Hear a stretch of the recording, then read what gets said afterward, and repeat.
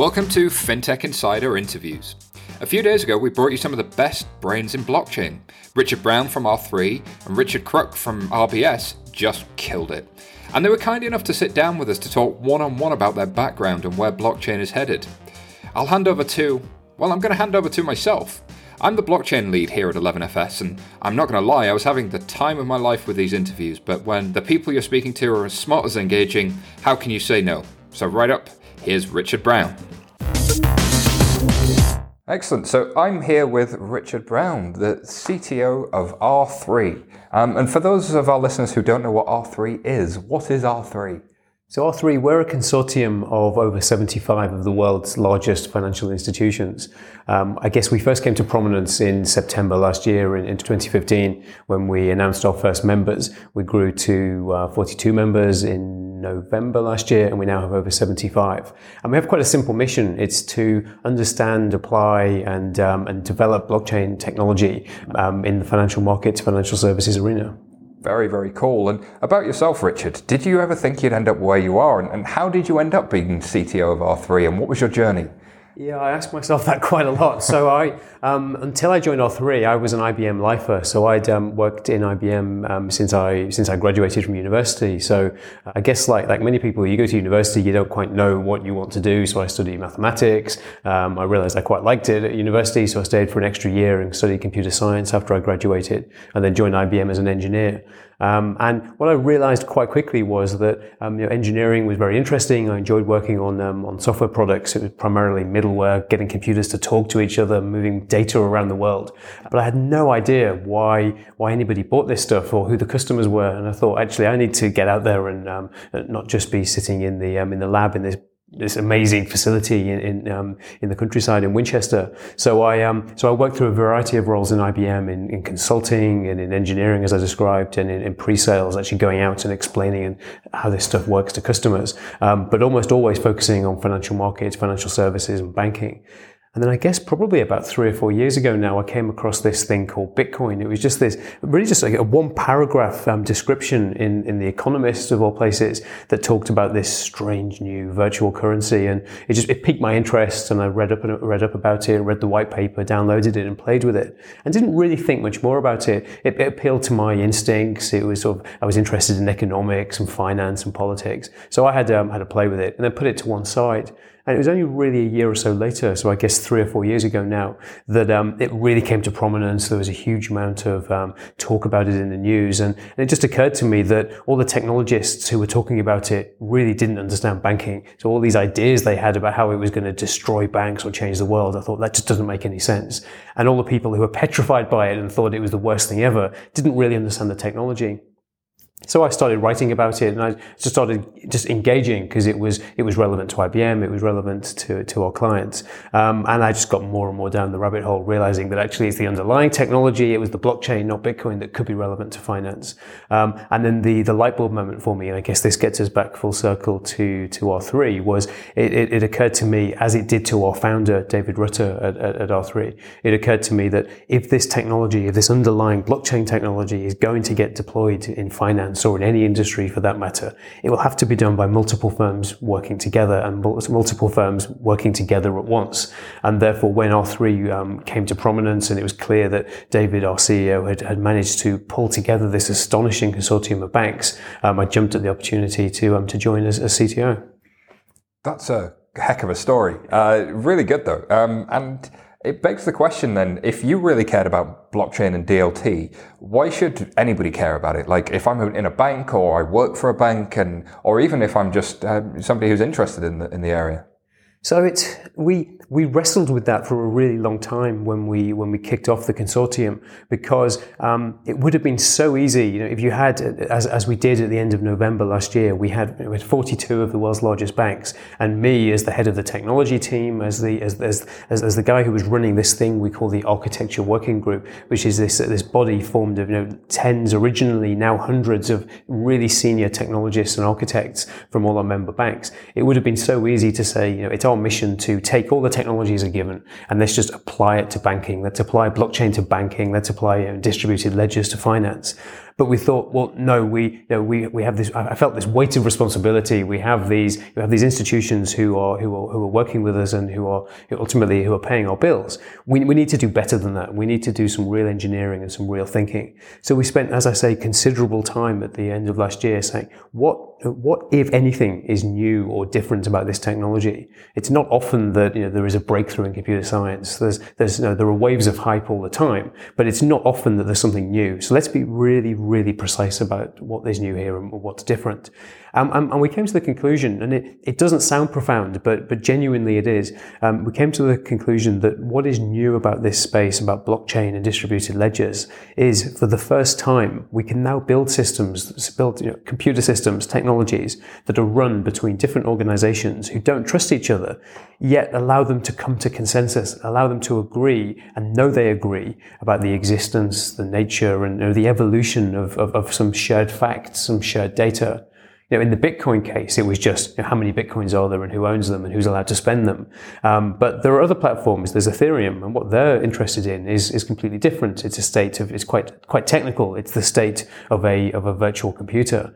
But what we realized and what has formed the basis of our work is actually this idea of having organizations who don't fully trust each other. I can see them here. We're doing this podcast in Canary Wharf. I can see I can see about 4 different banks out of the window, and they trade with each other. They trust each other enough to lend each other money or to enter into deals.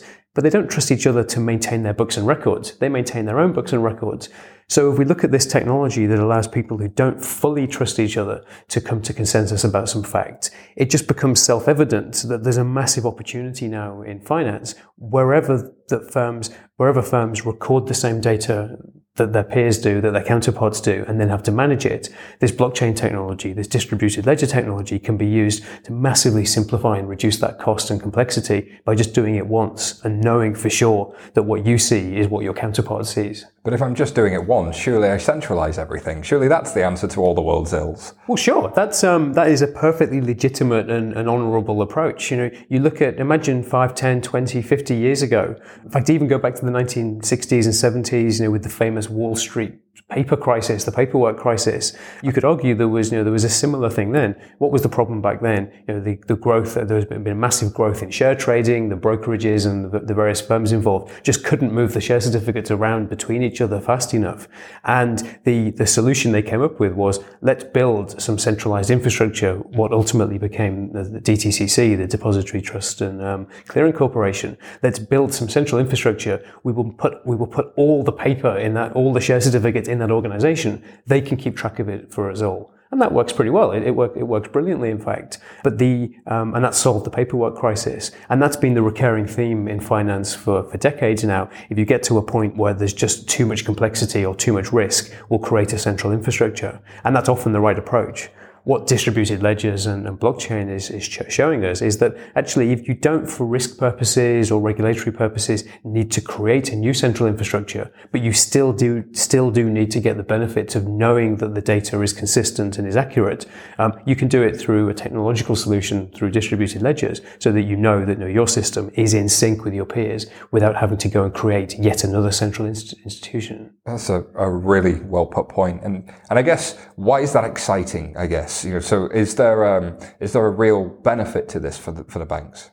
Well, I guess, and maybe this sounds trite, but the real reason for doing this isn't to be nice to the banks or to be good for the banks. It's because ultimately everything any corporation does is ultimately paid for by their customers. So again, I'm looking out of this window and looking over Simon's shoulder, and I can see lights on from floor 1 to floor 30 of the bank that's sitting behind him, and a huge amount of the work that goes on there. Therefore, the cost, the complexity, the risk, the duplication, the error is caused by people whose job essentially, and by systems whose jobs essentially, are to check that all the information that sits inside that tower block is in sync with the data that sits in the tower block next door. Who pays for that? The customers pay for that. So on that note, how is Corda different? How is Corda different from traditional blockchains? Is this something that, if I get a academic come and tell me what Bitcoin is, do I understand what Corda is, or is this very, very different? Actually, ironically, Corda is actually in places quite similar in philosophy to the underlying design of Bitcoin in some ways, but it is in general very different to some of the blockchain platforms. So maybe the way to think about that is to go back to the early days of the work we've been doing. I went back to our records over the weekend because I was sending a note to our development team to thank them for all their work to date and to encourage them for the next few weeks as we get ready to open source Corda, our distributed ledger platform. And I went back into our source code control system and I looked to see the very first commit. I went back page after page and I think there were 85 pages of commits. And the very first one was from November the 3rd, 2015. So it's almost a year since we started work on it.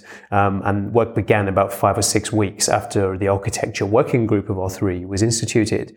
And the reason we began work on it was because we'd been studying blockchain systems. We'd come to the conclusion that they're all about bringing parties who don't fully trust each other into consensus about some shared facts. And we'd gone further and we'd said one of the key reasons this could be relevant is because banks are almost defined by the shared facts they have with their peers, the contracts, the agreements, the trades, the deals and so forth. And it seems that if you could get to a point where those deals and those trades and those records were in sync with your peers, you could take out so much risk, cost, complexity.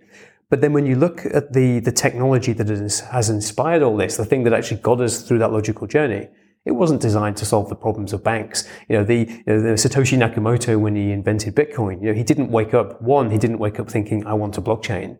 And 2, he didn't wake up thinking, I want to solve the problems of the world's investment bank. So that wasn't what motivated him. So it would be unusual and a bit surprising if those technologies that were not designed for this happened to be the perfect solutions. And when you look at them, they were hugely inspirational, and they showed us that it was possible to build these systems that bring banks into consensus with each other. But they're designed for different problems. So in general, they're designed in a way that requires all data to be processed by all peers. So if you think about that, you think, okay, you and I have entered into a deal, you've lent me some money, and suddenly we send a copy of that to all our friends and everybody who knows us. And we ask all our friends and everybody who knows us to validate that information. And we ask them all to vote on whether it should be processed. We need that for some public blockchain systems like Bitcoin and Ethereum, but that's not how finance works, and it doesn't solve our problem. The idea that private information would be shared with everybody and everybody would process it kind of doesn't make sense. So Corda really came from a thought experiment that said, how do we build a system that gets these benefits of consensus, allows us to manage and automate deals between different financial institutions? But how do we do that in a way that doesn't leak data everywhere, doesn't run at the speed of the slowest computer, doesn't require everybody to validate everybody else's transactions if they shouldn't? And we started simulating. We worked with all our members who gave us a lot of input to the design. They were governing the work we were doing. The simulation graduated into prototyping, and then in about March or April this year, we believed Corda was reaching the point where actually this is a thing. This thing is genuinely different to what other platforms are. It's not a me too. This is a contribution to what the world's doing. So we announced it. We demonstrated actually with Barclays, who actually are one of the towers I can see behind your shoulder. We demonstrated in public that this Corda thing actually has value and it works. And we said it will be open sourced, which it will be on November the 30th. But in the short answer to your question is, how is it different? It is designed by and for financial institutions. Its focus is not on cryptocurrency or virtual machines. Its focus is managing legal agreements between regulated institutions. It's designed to integrate and interoperate with existing systems in banks. And as I say, it's designed to integrate well with the legal system. These contracts, these things we're managing on the platform. In the event of dispute, there has to be a way to resolve them and to enforce them. So this isn't the idea of computers running amok and controlling the world. This is computer code, this is computer data that in the event of dispute is grounded firmly in legal reality. Is it fair to say this isn't a silver bullet that fixes all of the world's ills and all of the bank's ills? It's really quite targeted at, as you say, dealing with financial agreements and how we come to consensus on the state of those financial agreements. So is it very targeted around that, or will it solve for settlement and all the other things in post-trade too? What's the scope here? Is it just that piece? It's a really good question. So is it the solution to all the world's ills? Strange. No, it's not. That was, and be very suspicious of anyone who claims that what they're building is. But it's been quite interesting how it's developed. So we were very precise. I think we were very precise in how we scoped the design. We said we think the problem, or one of the problems to be solved, as you say, is managing agreements between financial institutions. So to drive the design, we said we call them the architecturally significant use cases. We said this platform needs to be able to model the idea of on-ledger cash, the idea that I can manage I can represent a bank balance that can be transferred reliably and regulatorily satisfactorily. I need to be able to represent a security. So we used a corporate bond as an example, and it needs to be able to represent a derivative instrument. And we chose a credit default swap because it also has insurance characteristics. And they seem quite diverse, but they're also quite constrained. And the design of Corda was intended to be able to address, in principle, those three use cases. It turns out that once we'd built something that could address the bulk of those requirements, that it turned out that this actually turns out to be quite useful for finance. But it's more useful generally, this idea of representing a contract between two or more parties and evolving it and linking it to legal prose. That's not just relevant to finance. And it's actually one of the reasons we're open sourcing it, so that we have our vision for how it will be deployed in finance, but it's applicable elsewhere, and we're looking forward to a much broader community contributing to it. Very, very interesting indeed. And one of the things I know you and I have talked about previously is this idea that will we be getting rid of all of banks' systems and all of banks' knowledge and everything we knew before because now a distributed ledger exists? Or do we need complementary technologies still? Do we still need to think about cloud? Do we still need to think about other technologies in there like Java and JVMs and other bits to it? Or is there this new distributed ledger thing? What's your position on that? It's I guess it's additive. This is not going to replace everything. I mean, even if banks deploy distributed ledgers wholesale and for all their operations, you still need to report. You still need to be able to back it up. You still need to move data around internally. There are huge numbers of things. You'll still need email. There's still a huge amount of things that the world needs to do. But we did, and I guess maybe this is where you were going with your question. We did think very hard about what we needed to invent and what we could reuse. So if you look at, and there are valid reasons for this, but you look at some blockchain platforms, they've taken an approach where they've reinvented everything from scratch, their own tools, their own virtual machines, their own languages. Everything from top to bottom has been rebuilt from scratch. And that's very interesting, and it has some value, but it's also very expensive and imposes a big burden on the teams supporting it. What we did with Corda was we said what is the essence of what needs to be built, this consensus layer, this layer that can represent agreements. That's where we'll focus. But actually moving the data around, well, you know what, there's messaging systems for that. Actually storing the data, there's already existing databases. Actually running the business logic, well, the Java virtual machine has been around for 20 years. Why don't we use that? There's some work we have to do to make it deterministic. We need to make sure that if I run a calculation and you run a calculation, we both get the same answer. So guess what? We've done some work just on that bit of the Java virtual machine, and we'll be open sourcing that. But if I look at the dependencies for our code base, there's a large amount of code we've written, and the last time I checked it, I think there are 55 open source projects that we also depend on. There's a huge amount of reuse. That's incredible, and I think it's something that's often missed in this whole blockchain space. People see the hype, people see a lot of things where blockchain is going to change the world, but actually with the vision you're giving me is a very sober, very sort of targeted view as to where you believe Corda is going to help financial markets in the near future. So Richard, I want to thank you for joining me today. Where can people find out more about R3 and the work you guys are doing? R3.com. Thank you very much. Thank you, Sam. Thank you, Richard, for that awesome insight into R3 and Corda. And because one Richard is never enough, we've brought back RBS's Richard Crook to talk about the current and future state of distributed ledger technologies. Back to me. So I'm here with Richard Crook from RBS, the famed Richard Crook. It's great to have you with us on FinTech Insider. Why don't you tell us what you do at RBS? So, Simon, great to be here. It's a fantastic view for those who can't see it.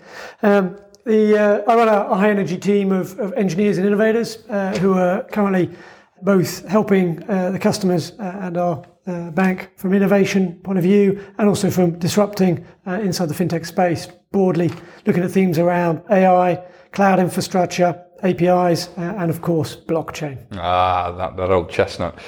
So how did you discover that old chestnut we call blockchain? So this takes us back. This is great. We We ended a Deloitte digital hackathon back in November 2014, and I took a small team over there, and we backed Royal Bank of Scotland's wholesale FX trading desk, the FX MicroPay product, into the Ripple network, and started to discover what it would be like to be a market maker in that space. And that exposed us to all the different digital currencies that were rolling around inside the Ripple consensus network at the time. We came away with the first prize on that, and that kind of catapulted us into the innovation wing of the bank, where we have been running the blockchain lab ever since. Very, very cool. And so when you're going into that hackathon, what was kind of the thesis behind why you're going to try and do FX and digital currencies? What did you learn, and what did you want to learn going into it? Was it just kind of experience the unknown? Interestingly enough, it's taken us on a journey which has built an internal product we call an innovation spike, which takes a new technology with an old business problem, and we marry those up 4 days, 4 or 5 engineers, a subject matter expertise, and that gives us usually a jolt of corporate knowledge. It lifts us. We normally don't go in with a hypothesis, and even if we do, as soon as the engineers fan out and learn, the hypothesis immediately gets turned over and we start looking at new things. So the hackathon, we discovered very quickly there's no liquidity, there's loads of currencies, many more than you can ever write down. And as soon as you start taking something like a wholesale trading desk in there with access to the wholesale prices, you immediately see that the spreads are absolutely off. And that's because there's no liquidity, or there's now great liquidity, but there wasn't in those days. And that gave us a huge learning around how immature this space was when we started. It's like a frog trying to swallow a shark. It's not going to happen when you've got something very, very large trying to use something very, very small. But who knows, maybe that changes. And talk to me a little bit more about the spikes, because I've heard the terminology of sprints in Agile a lot. And a lot of banks are talking about being agile, being lean. How's a spike different? Like, what are you measuring there? What are you trying to achieve with spikes? So you take sprint. Most people are comfortable with an agile sprint, 2 weeks. The terminology around a spike, again, the agile community is aware that if you have something that's technically hard, there's some risk around that, technology risk around that. You may take 1 or 2 engineers, or one engineer who might do a bit of extreme programming and pair up to try and de-risk that challenge before they then put it back on the backlog and they now understand how much it's going to cost. So it's quite a normal thing. What we did was kind of scale that into, actually, if we take some top-end engineers for a very small amount of time, not enough that they're going to build something that you wouldn't be prepared to throw away, but short enough time, so long enough that they've got time to build something, it changes the dynamic of the conversation, where you may be used to the sort of 40-man workshops where you're all sitting there talking about things you don't understand. Actually, if you turn up with a working prototype that you've built in 4 days with some new tech, the conversation changes, because the old adage of code wins arguments, it's really easy to have a conversation or an argument if you've actually got the solution and the naysayers are immediately silenced. So that's the construct of it. And from our perspective, it's been very successful in leaping us forward internally on some of these new technologies as they've emerged. I think leaping is an interesting word. Seeing is believing. Definitely, when you see something, it becomes a lot more real. And then also when you kind of take that leap, instead of taking 2 to 3 months to figure out what bit of code are we going to write to learn something, you actually admit that you don't know something really early on. You do perform a spike, learn very quickly, and then when you do go into the 2-month process, you've got a lot more information, and you're not having to repeat that 2-month process 2 or 3 or 4 times just to get learnings out of it. Absolutely. And for those poor souls who are still looking at the kind of waterfall Prince2 type mentality and are lost at this point, this is, from an enterprise program perspective, technology de-risking. So it'll be on your risk log. It's there. It's a technology risk. Actually, let's go send some people off to work in a very small effort to come back and mitigate that risk. So it works in both practices. So speaking of new technologies then, the subject this week for FinTech Insider is all about blockchain. And I guess I'm curious to know, what are your current thoughts on the state of blockchain and what's needed for it to be successful? There's a lot of people saying, oh, it's a solution looking for a problem. Is this your view? Do you think there's a current state out there that's changing and evolving? Will it become useful? A lot of questions. But I had a lot of questions. Yeah, I'm pleased with the current state of, you call it blockchain, I would call it the distributed ledger technologies. I think if you separate the concerns and we look at the technology layer, that's broadly converging. No vendor has taken or become king. And what we're seeing is a good open source community growing, maturing. The recent hacks on Ethereum only strengthen that community as we all learn from that. We are seeing broad and strong collaboration between the players, competitors and clients alike. There has now been a broad move to focus on business problems rather than the technology for technology's sake. And last but not least, I think the debate is now moving towards, if you look at some of the original blockchain use cases, and the experiment in Bitcoin is a good example, the decentralized business model that you and I have spoken about on Twitter is now coming back into focus, because actually you're paid to be part of the network in Bitcoin, and that is how you get paid. That's how it becomes a decentralized model.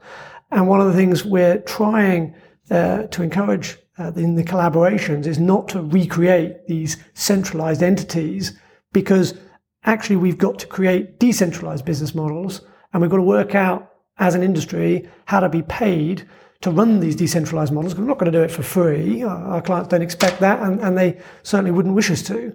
What they want us to do is run a very safe, trusted network, and for us to be remunerated reasonably for doing so. And that is the next debate. Super interesting. You talked a lot about business models there and business model change. And, when people say a solution looking for a problem, you talked about, solving real business problems. Can you give us an example that makes it real in financial services? Like, talk about the problem today and then talk about how some sort of distributed ledger tech would start to alleviate that problem. Yeah. And the easiest one for that is by far the biggest one. We spent about a decade, or the previous decade, removing back office cost in the large investment wholesale banks. And to a greater or less extent, what that was the convergence of sources of truth inside these large banks, be it the counterparties that we're trading with, be it the trading calendars. It can be anything, but you're trying to make sure that you don't have two versions of the truth. Because if you do, you've then got a competition inside, you've got better still reconciliations. And these little large reconciliation industries, cottage industries that have grown inside the wholesale banks, have been eradicated to a greater or less extent within the bank. Now we have a technology that is starting to show the ability for us to come to consensus between two of these banks. And I always use the adage of the man with two clocks. The regulator receives daily huge tracts of data from each of the regulated entities around the world. And those data sets should add up. There's only so many trades, and they should concur, or at least net off. And they don't. So the regulator finds himself there with two sets of data on a daily basis, and he's like a man with two clocks. He doesn't know the time. Mm-hmm. If you get to a position, and we're not talking tomorrow, if you get to a position where there is a single source of truth between those two banks, and the regulator is reading from that single source of truth, the onus for the regulator to come to the banks and ask for that data goes away, because there is this single source of truth that the regulator can source from. That will eradicate a huge back office cost, and that is where you will see the focus over the next few years. Huge back office costs, but also potentially take a lot of risk out of the system, right? So if the regulators can see what's really going on, then perhaps they at least have one view now. It doesn't mean they'll necessarily catch everything, prevent everything, but that's a better position than they're in today. Having spent a huge amount of time doing regulatory reporting out of one of the back of these big banks, every business case is based upon the risk profile on the balance sheet. So however millions you're going to spend on the program, it's always orders of magnitude more on the benefits case, and that may be people, and there is always a people play in terms of the cost efficiencies, but in terms of the capital liquidity that you have to hold on your balance sheet because of the, as you say, risk in the system, it's massive. It's huge, and it makes these business cases very easy for the regulatory reporting programs. So you said it's not going to happen tomorrow. What are we going to see over the next 3, 5, 10 years? Is this stuff real? Is it something that people should be paying attention to? I think if we look out over 3 to 5 years, where there is business cases around consensus, where we're trying to converge on consensus, this is where it's going to work. And I think if you look at what we are expecting over the next 10 years, we should hope to see an open standard, an open network, open access for people to use, much like the public Internet Protocol IP Internet that we have today. We will undoubtedly see the emergence of large platforms on top of that network. And hopefully those platforms won't own that technology layer beneath. And the best examples of those are things like Amazon and Google in the internet. And the new ones for this blockchain networks will emerge. And then finally, we want to make sure that there is ability for new entrants to come in and disrupt.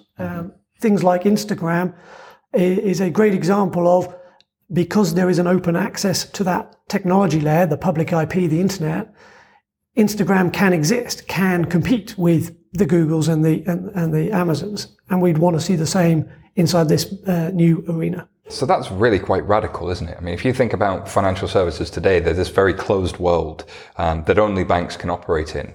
And to hear somebody say that it's good for innovation, good for banks to be able to invite more people in, seems like not what you think banks would want. Is there a business case there for opening this up? What's the rationale for a bank to be on more open platforms? Is there more to it than just reducing back office cost? Are there other opportunities that start to come on the back of it? I think you start with the customer. You always start with the customer. The customer is demanding better services, and for them to demand better services, we need to respond. And in the way we want to respond, we are tied to quite a lot of incumbent industries and utilities and technology. A lot comes out on. Actually, what we want to see is the innovation throughout that industry, in those incumbent industries and those utilities, to get us to a position where we can deliver to our customers better services. Fantastic. And so for our listeners, if they want to find out more about RBS on innovation, where would they go? So I think what you've seen over the last year is a whole series of hackathons. Those are public events. People can come in, see a bank innovating and working with the fintech community, people like yourself, Simon. And bankofapis.com is the new portal attracting fintechs and hackathons participants alike. And that gives you a view of where we're going with our open innovation. Fantastic. Bankofapis.com. Make sure you get there. Richard, thank you very much. Simon, thank you. Thanks so much, guys.